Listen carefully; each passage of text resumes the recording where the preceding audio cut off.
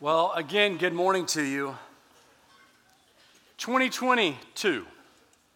And when you think about what's going on with it, I know it's the second Sunday, but our goal, our desire for you, and even at Chapel Point, people are like, what's 2022 going to look like at Chapel Point?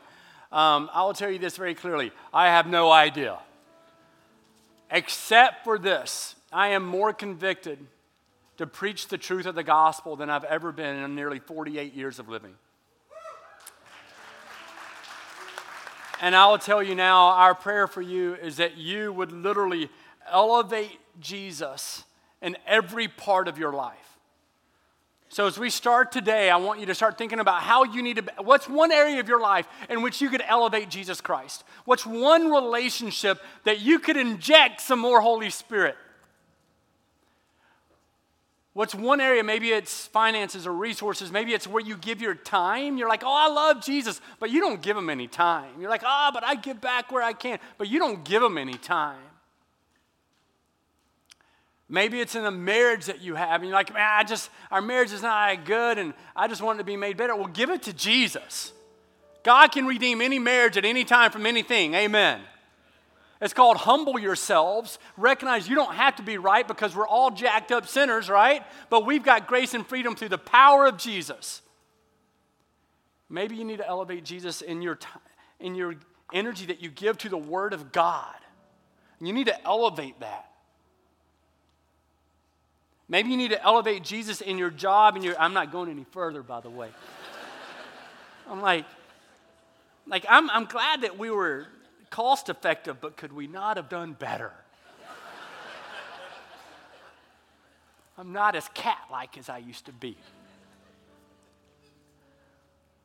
Do you need to elevate Jesus? This is literally what they used to do in churches. They would have right to the side, they'd have a platform. You would step up and you go to an area you would only do one thing there. You know what you would do there? You'd read the Word of God because it should be higher than anything else in your life. So yes, physically, this is higher than I normally am. But may this be true for you for 2022, that you would elevate the Word of God, because what you're going to hear today is that there is a better covenant to have in the name of Jesus Christ, a greater relationship with the Heavenly Father, the Creator of the universe, to be known because of Jesus Christ. So as we're still walking through the book of Hebrews, this decade is what it feels like. What we're going to do is, I'd like just to read for us from Hebrews chapter 8. We're jumping in 6 through 13. That's the remainder of it. And are you ready for the Word of God? And so may we stand together for the reading of the Word of God. It's here on the screen for us. And as we look at these words, you know how it goes. If you're not too new here, I'm going to read this. And as I point to you or do something, leave an area blank, fill in the words, okay? So that we can engage fully with the Word of God. Hebrews chapter 8, verse 6 and following. But as it is, Christ has obtained, I'm sorry, I left a little bit too much of a blank there. I'm going to do better this time. You wouldn't think I already did this for a service. Oh man, failure, okay. But as it is, Christ has obtained a ministry that is much more than the old, as the covenant he mediates is better, since it is enacted on better. For if that first had been faultless, there would have been no occasion to look for a second. For he finds fault with them when he says, behold, the days are, declares the Lord, when I will establish a new with the house of Israel and the house of Judah, not like the that I made with the fathers on the day when I took them by the hand to bring them out of the land of Egypt. For they did not continue in my and so I showed no concern for them, declares the Lord. For this is the that I will make with the house of Israel after those days, declares the Lord. I will put my laws into their and write them on their. We can do better than that. And I will write them on my, and I will be their God, and they shall be my. And they shall not teach each one his neighbor and each one his brother, saying, know the Lord, for they shall all know me, from the least of them to the greatest. For I will be merciful toward their iniquities, and I will remember their sins no more. And speaking of a new, he makes the first one obsolete. And what is becoming obsolete is growing old. growing old, is ready to vanish away. This is the word of God. May it saturate our minds and our hearts. You may be seated. I won't lie, I was praying that God would put large people in the first row. No offense, but that didn't happen. So I was extra careful. I was like, God, somebody needs to be able to catch me just in case. I tell you, this is an amazing passage for us today. And what we're going to be able to do is unpack what it is for Jesus to truly be the better covenant, a greater covenant than anything else that we have ever known through humanity. And so as we dive into this, let me help us understand Hebrews 8, 1 through 4 very briefly. I'm going to pick up where Pastor Luke left off last week, but he did cover these verses. But let me just give you a brief understanding. And these are some things, there's a lot of nuggets today. I'm trying to simplify better covenant, old versus new covenant, as much as I can. And so there are some things that may benefit you to write down, because earlier in this year, I walked through the book of Exodus. Exodus and Hebrews, when it comes to the Old and New Testament, they accompany one another. I mean, completely. It's remarkable to be able to see Exodus and Hebrews. And the Lord gave Moses the law. That's one of the things that we're going to be speaking about, is the law, the covenant that God gave. Primary place you start seeing that, Exodus 19, but really Exodus chapter 20 through 23. God is giving Moses the law that should be abided. That's why in Exodus chapter 20 we find the 10 commandments, right? How many? 10 commandments. Exodus chapter 20. And so the Lord is giving Moses the law, and he gives him the details even for the construction of the sanctuary called the tabernacle in the wilderness, and that's in Exodus chapter 25 through 27. And he's like, hey, this is what I want you to be able to do, because remember, they were in Egypt, and God delivered them out of the hand of Pharaoh so that they would be able to have freedom in Christ and freedom in God. And so they're walking, and they spend 40 years in the wilderness, but they still wanted to be in a relationship with God. And so he's giving them instructions for the tabernacle. We know that the structure was 45 feet long, 15 feet wide, 15 feet high. It was divided into narrow rooms with this heavy curtain. It was enclosed in a courtyard with a framework that was wrapped in linen. And inside the courtyard's entrance was a large altar where sacrifices were made. We see all about that, especially in Exodus chapter 35 through 38. And it just continues to unfold and to help direct and to help guide us in understanding what all this means. So those are the first several verses of Hebrews chapter 8. And it's leading up to something that is truly beautiful. It lets us know that all those things serve as a copy and shadow of the heavenly things. I'll get into that more later on. It picks up from where Pastor Luke mentioned over a month ago, but I'll get into that more. For when Moses was about to erect the tent, it tells us in verse 5, he was instructed by God, saying, see that you make everything according to the pattern that was shown to you on the mountain. And so there he was, Mount Sinai. God gave him very clear instructions that if you want to be in a relationship with the Heavenly Father, you need to do these things. You need to have this tabernacle. You need to have it in this way so that we can be in a healthy relationship with the Heavenly Father. That's what he's doing. Well, it's quoting, verse 5 is quoting from Exodus chapter 25 when he says that very thing. So the Lord himself pitched the true tabernacle. He also let them know, coming up very quickly in verse 6, that there's something more excellent than the angels, the prophets, Moses, Aaron, and the Old Testament priest. That Jesus Christ, Messiah, has come, Hebrews chapter 8, verse 6, and he has become the mediator of a better covenant with the Heavenly Father. And the word mediator refers to a middleman, an arbitrator between arguing parties. And because of our brokenness, we often need a mediator, sometimes even in businesses and in schools, all different politicians and marriages that end up breaking up. A lot of times they'll bring in, sometimes not an attorney, but a mediator, somebody who everybody understands is non-partial, and they help in this. Well, Christ ends up serving as the mediator between us and God. And we see this unfold.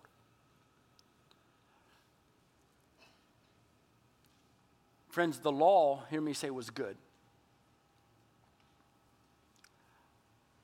But we weren't able to keep up with the agreement. The people of God were not able to keep up with the agreement that they had made with God.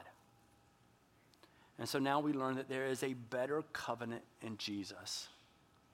And this is something you're going to hear over and over. There is a better covenant in Jesus.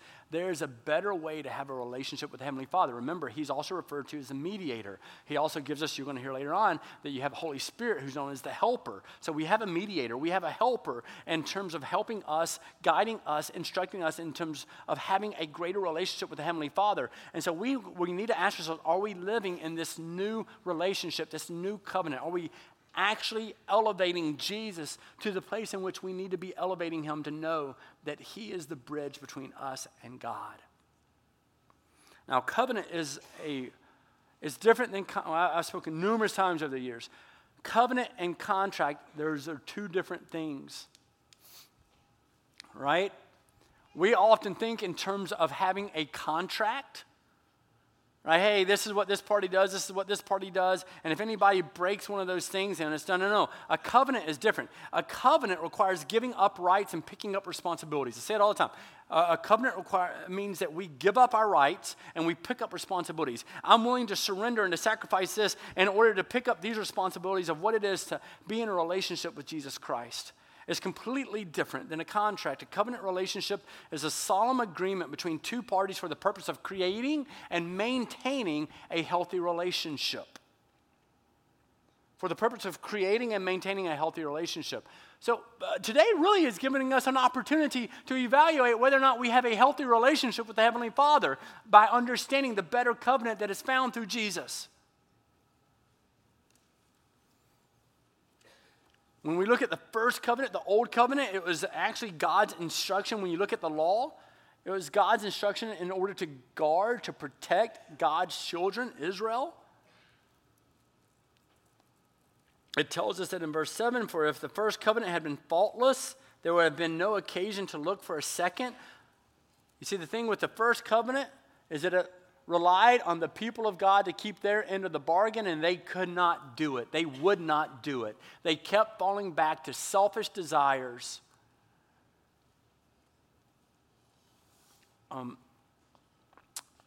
You've got the Old Testament, you've got the New Testament, yes? Council of Nicaea comprised most of this. They're the ones who decided whether or not, hey, we're going to bring these 66 books. This is 330 years after the birth of Jesus Christ, and they knew that this was the Word of God, so that's when they truly formally put it together. So it was a different way in terms of the collective whole coming together. And as they were doing it, you got to know that Testament, you have New Testament, Old Testament, you have Old Covenant, New Covenant. Well, they both mean something very similar. You have one that is really about a covenant, but Testament is really agreement. So you have an old agreement and a new agreement. You have an old contract or old covenant and a new covenant. And so they work together and they help us to understand that here's Jesus Christ working through this new covenant after a 400-year period, intertestamental period between the Old Testament and the New Testament. And what we find is this amazing opportunity to step into a much closer relationship with the Heavenly Father, to elevate his name. As we look at this, verse 8 and following, he finds fault with them when he says, behold, the days are coming. And he says, this is declares the Lord, I will establish a new covenant with the house of Israel and with the house of Judah. This is quoting the Old Testament, letting us know, even then, he knew what he was going to do. He was going to establish a new covenant with the house of Judah. Not like the covenant that I made with their fathers on the day when I took them by the hand to bring them out of the land of Egypt, for they did not continue in my covenant. They kept breaking it. They made an agreement and they kept breaking it. And this is hard for us. Imagine, if my kids, my kids come to me, I've raised my kids to like really good food, which is a problem because really good food is more costly. And so I'm like, hey guys, let's go grab something to eat. I'm thinking cheap Mexican, because I love chips and salsa, as we all know. And they go, how about Outback? I'm like, no. No. Do you want any help with your college fund?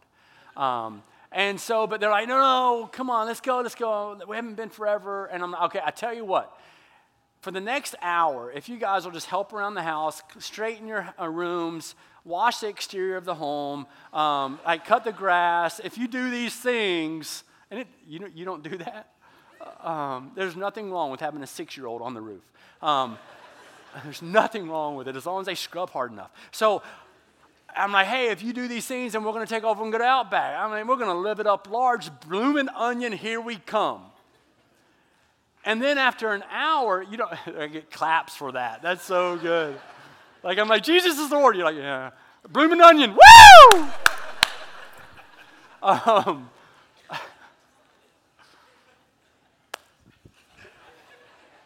I promised this year I was going to not do those things. And it's like January 9th, and I've already failed.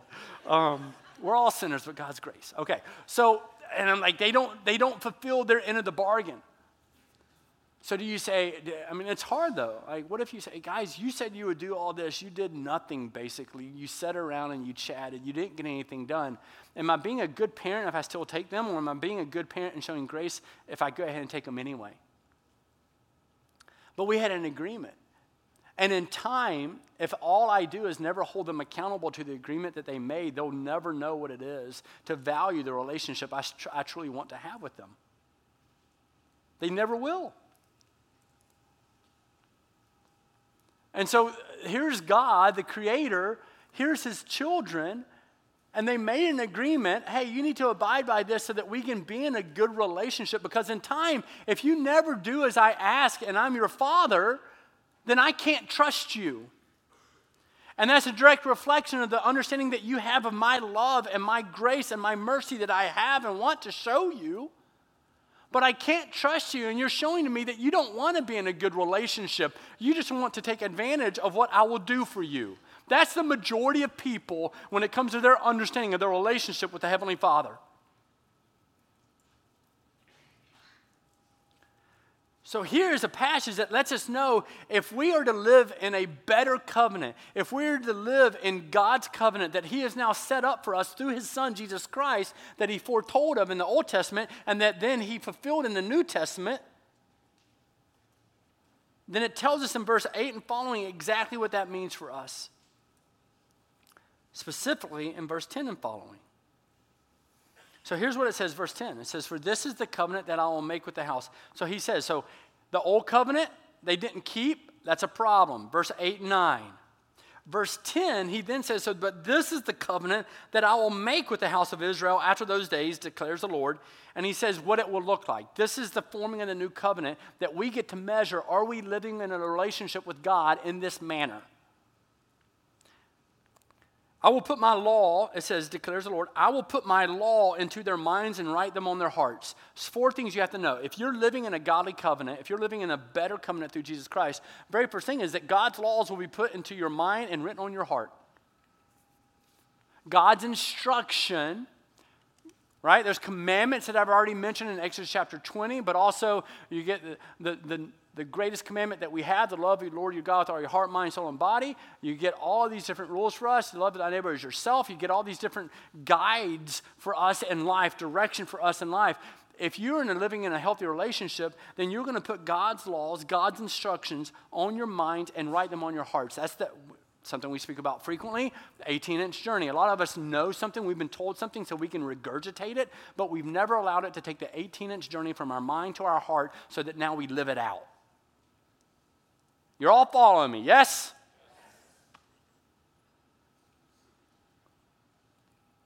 This is very important because the world, and even I would argue the church of the Western culture over the last several decades, we've never really moved from here to here in a way that abides by His law, that abides by His word. And so we've lost a true understanding of what it is to be in a relationship with God. So now we just think He is here. We've taught the world that, hey, if anything bad happens, this is always taking place. If anything bad happens, well, where is God and why doesn't He love us? Because God gives you freedom. God gives all of us freedom, and there's repercussions for that in our life. There's consequence for what other people do and for what we do. We just don't want to have the responsibility of holding up our end of the deal. And so then we say, well, then God must not be good. No, God's good, so good that He gave His Son to die for us. So if we want to live in this godly covenant, that means God's laws will be put on our minds, written on our hearts. The believer will be aware of God's ways. You'll be aware of God's instructions. You'll be aware of God's commandments. You'll be aware that God's laws are to be written on your hearts, and you'll want to elevate that more and more in your relationships and the decisions that you make in your careers, everything else, so that there's more Jesus and less room for anything else. Yes? Yes.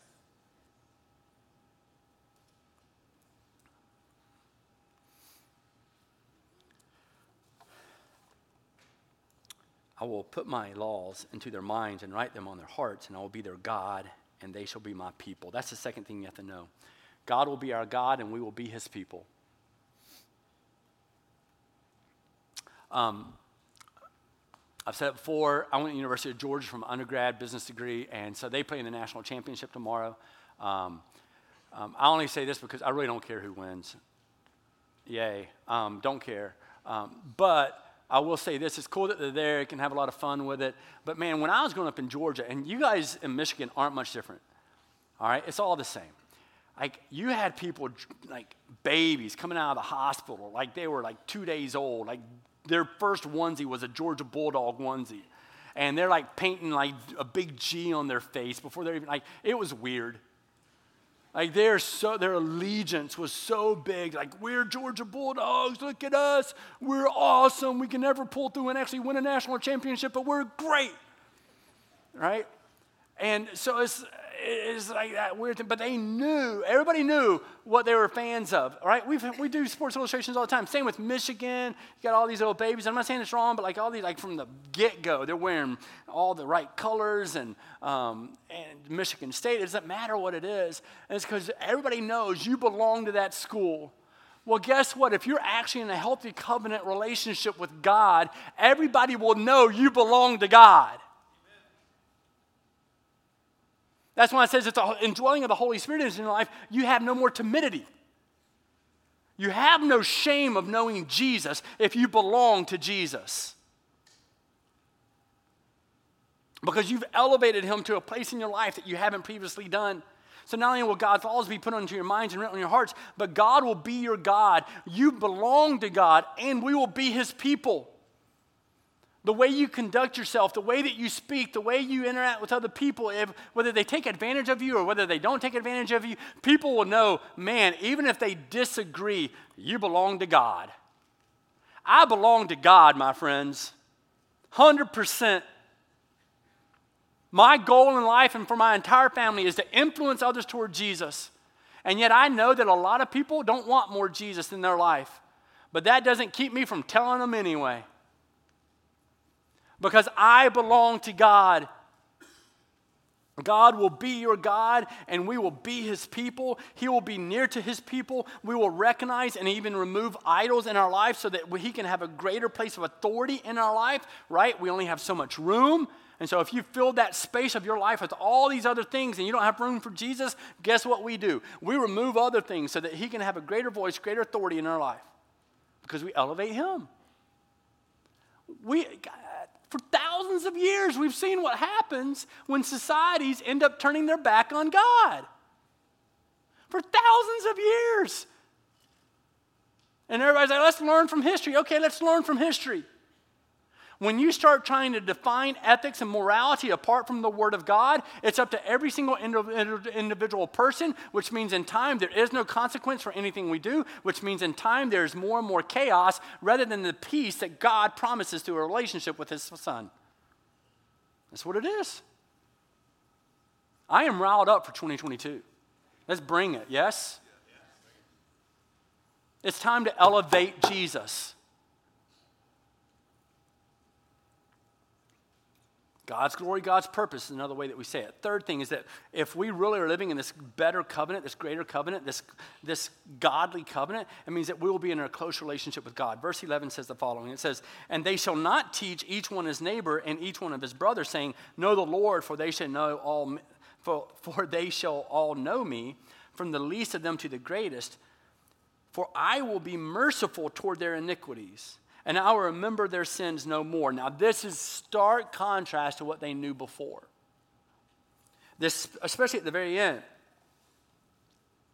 But what it's really trying to communicate, and I'm going to unpack it, don't worry, I'm going to keep going with it.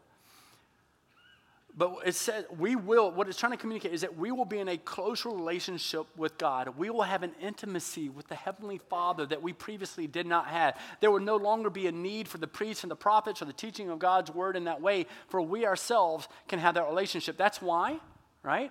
Let's go back to Great Britain. I've spoken about it before. Let's go back to the 1500s and the 1600s. The reason those periods were so tumultuous is for people of faith is because the institution of the religious people, the church, the religiosity of it, what they did is they said, you know what? Just our special people, our priests of authority can tell you about God.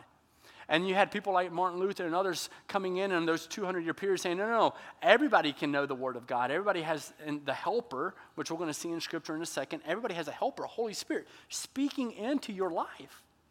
How cool is that? But they didn't want to lose that authority or that power. They were killing people all the time for anybody who spoke such things. It was a continual thing. But yet we get to be in that type of close relationship with God. Yes, I can teach you, I can instruct you, and hopefully through the ordaining of Holy Spirit, hopefully the way that it's supposed to be is that anybody who is a preacher of the Word will then come and help you have a better understanding, a more clear understanding of the Word of God. But yet you still have a relationship with God through His Son, Jesus Christ, and through Holy Spirit to be able to live on a daily basis according to His guidance.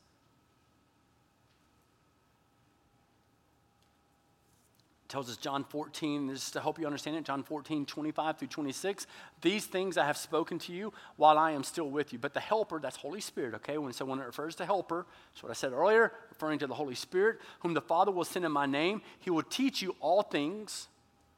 So you constantly teaching, the helpers here with you, coming at Pentecost, Acts chapter 2, okay? You just got to put it all together. He will teach you all things and bring to your remembrance all that I have said to you. Another passage for us is John 16, 13 through 14. When the Spirit of truth comes, He will guide you. So the helper is guiding us, instructing us, speaking into our hearts. You know when God is speaking one thing to you. But if you don't like it, often when we feel uneasy about a decision that we've made in life, what we'll do is we'll blame that on one thing so that then we can release that guilt and still do what we want to do as sinners and as of the flesh. So when the Spirit of truth comes, He'll guide you into the truth. He will not speak on His own authority, but whatever He hears, He will speak, and He will declare to you all the things that are to come. He will glorify me, for He will take what is mine and declare it to you. We have a helper, we have a speaker who comes into our life through Holy Spirit. And so what this is conveying is here's the difference between a new covenant, a greater covenant with Christ, is that we now can have a closer relationship with God. And let me, very, very quickly, let me tell you, you have a responsibility. If you claim to be in a relationship with God, you do have a responsibility to be obedient to the speaking of Holy Spirit in your life.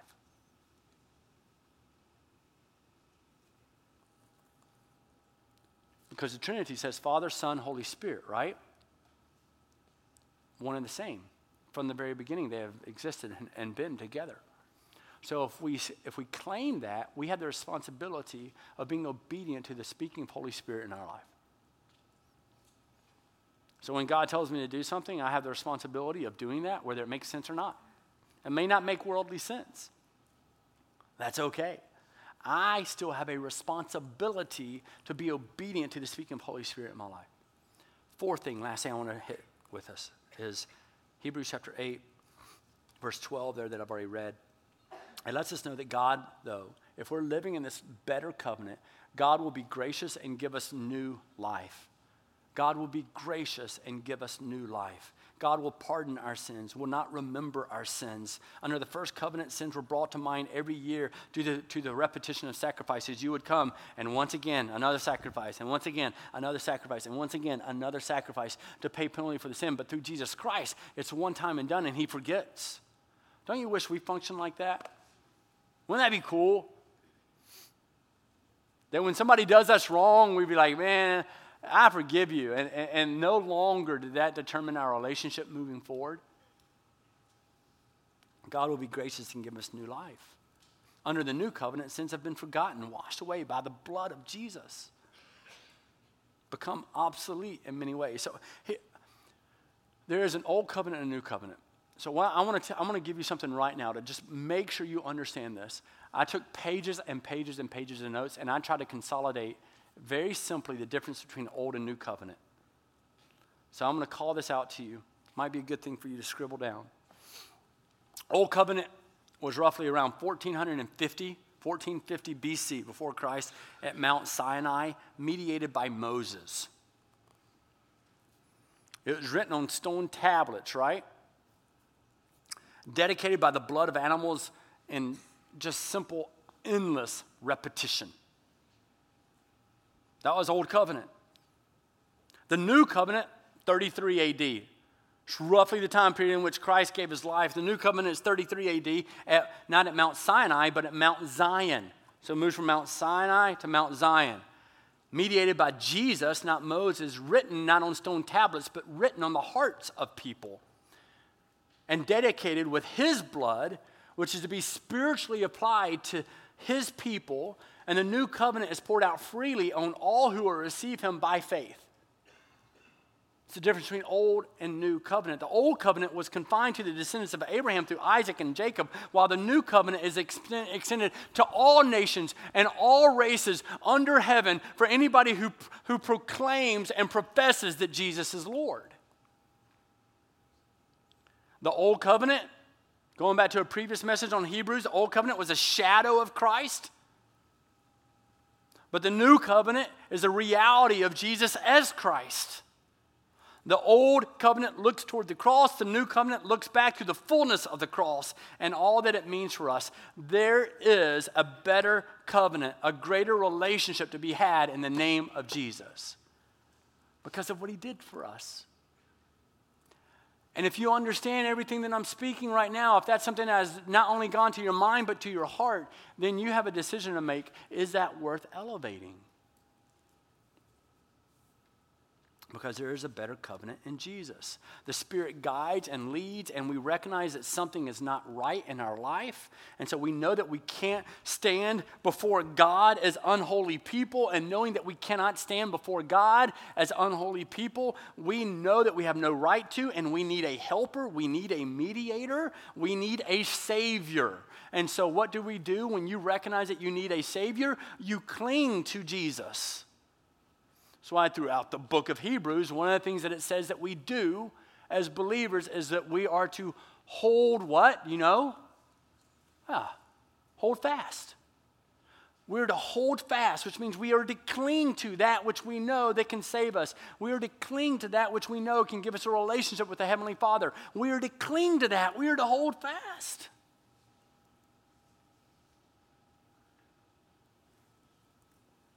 Because there's a better covenant in Jesus. And so we cling to faith in Christ. Perhaps the real question we need to ask is, are we willing to cling to Christ?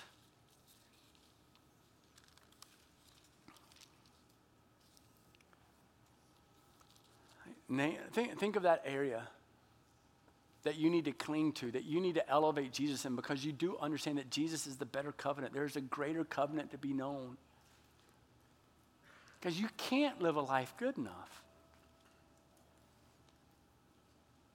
But man, when you really understand your brokenness, it's funny, when I began to understand more of my misery and more of my brokenness and more of my insecurities, I used to care so much what other people thought about me.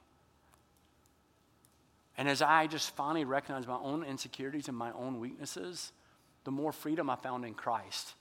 And when I found freedom in Christ, guess what increased? My boldness. I don't have much timidity when it comes to Jesus anymore because I understand what Jesus has done for me. Amen?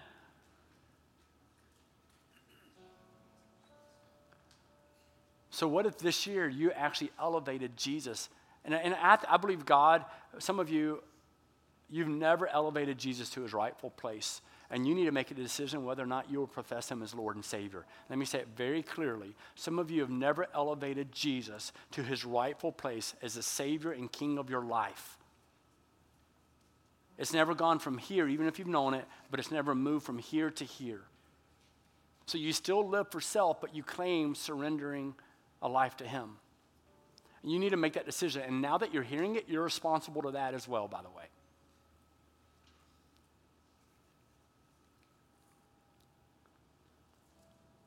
Some of you need to recognize what that is to elevate Jesus, but others for you, you're going, I've surrendered to Jesus, but there's some area in your life, a relationship, marriage, friendship, maybe it's a promise that you've made to somebody that you've never kept, maybe it's your career, maybe it's a job, maybe it's something, and you have an area of your life in which you need to elevate Jesus.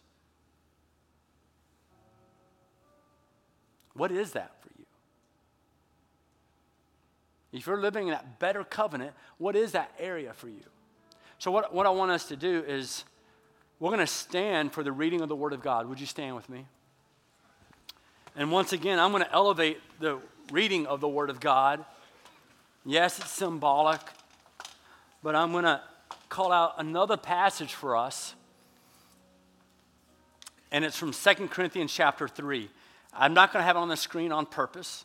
I want you to sit and I want you to reflect upon what this says and then determine what is that area of your life that you need to make sure that Jesus is elevated in so that you can understand what it is for him to be the better covenant, to have a greater relationship with God.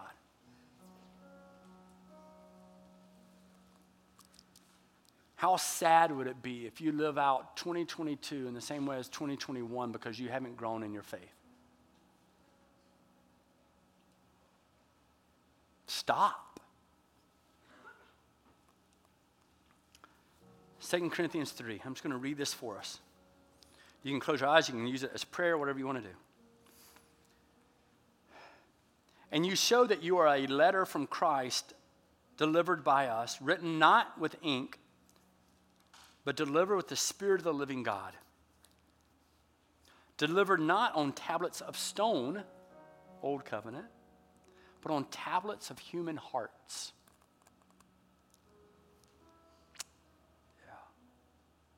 Such is the confidence that we have through Christ toward God. Not that we are sufficient in ourselves to claim anything as coming from us, but our sufficiency is from God, who has made us sufficient to be ministers of a new covenant, not of the letter, but of the Spirit. For the letter kills, but the Spirit gives life. Now, if the ministry of death, carved in letters of stone, came with such glory that the Israelites could not gaze at Moses' face because of its glory, which was being brought to an end, will not the ministry of the Spirit have even more glory? For if there was a glory in the ministry of condemnation, the ministry of righteousness must far exceed it in glory. Scripture tells us, my friends, you can keep your eyes closed. Scripture tells us, for there is now no condemnation because of Jesus Christ. Indeed, in this case, what once had glory has come to have no glory at all because of the glory that surpasses it. For if what was being brought to an end came with glory, much more will what is permanent have glory. And since we have such a hope, we are now bold. Not like Moses, who would put a veil over his face so that the Israelites might not gaze at the outcome of what they have been brought to an end, because their minds were hardened. For to this day, when they read the Old Covenant, that same veil remains unlifted, because only through Christ is the veil removed, so that we can have a greater understanding of God. But when one turns to the Lord, the veil is removed, and now this Lord is the Spirit. And where the Spirit of the Lord is, there is freedom. Where the Spirit of the Lord is in your life, there is freedom. When Jesus is elevated in your life, there is freedom. And we all, with unveiled face, beholding the glory of the Lord, are being transformed into the same image from one degree of glory to another. For this comes from the Lord, who is the Spirit. Will you elevate Jesus in your life? What is the area in which you need to surrender? God, I come before you. I give you thanks for your word. May these friends know what it is to be bold in Christ. May these friends know what it is to surrender and to understand a greater covenant in Jesus Christ, in which sin has been covered, sin has been paid for, wrongdoing has been covered, wrongdoing has been paid for, in which there is a greater relationship with the Heavenly Father to be known. May these friends know what it is to elevate Jesus, to elevate the Word of God in their life. Thank you for your grace and your mercy. In Jesus' name, amen.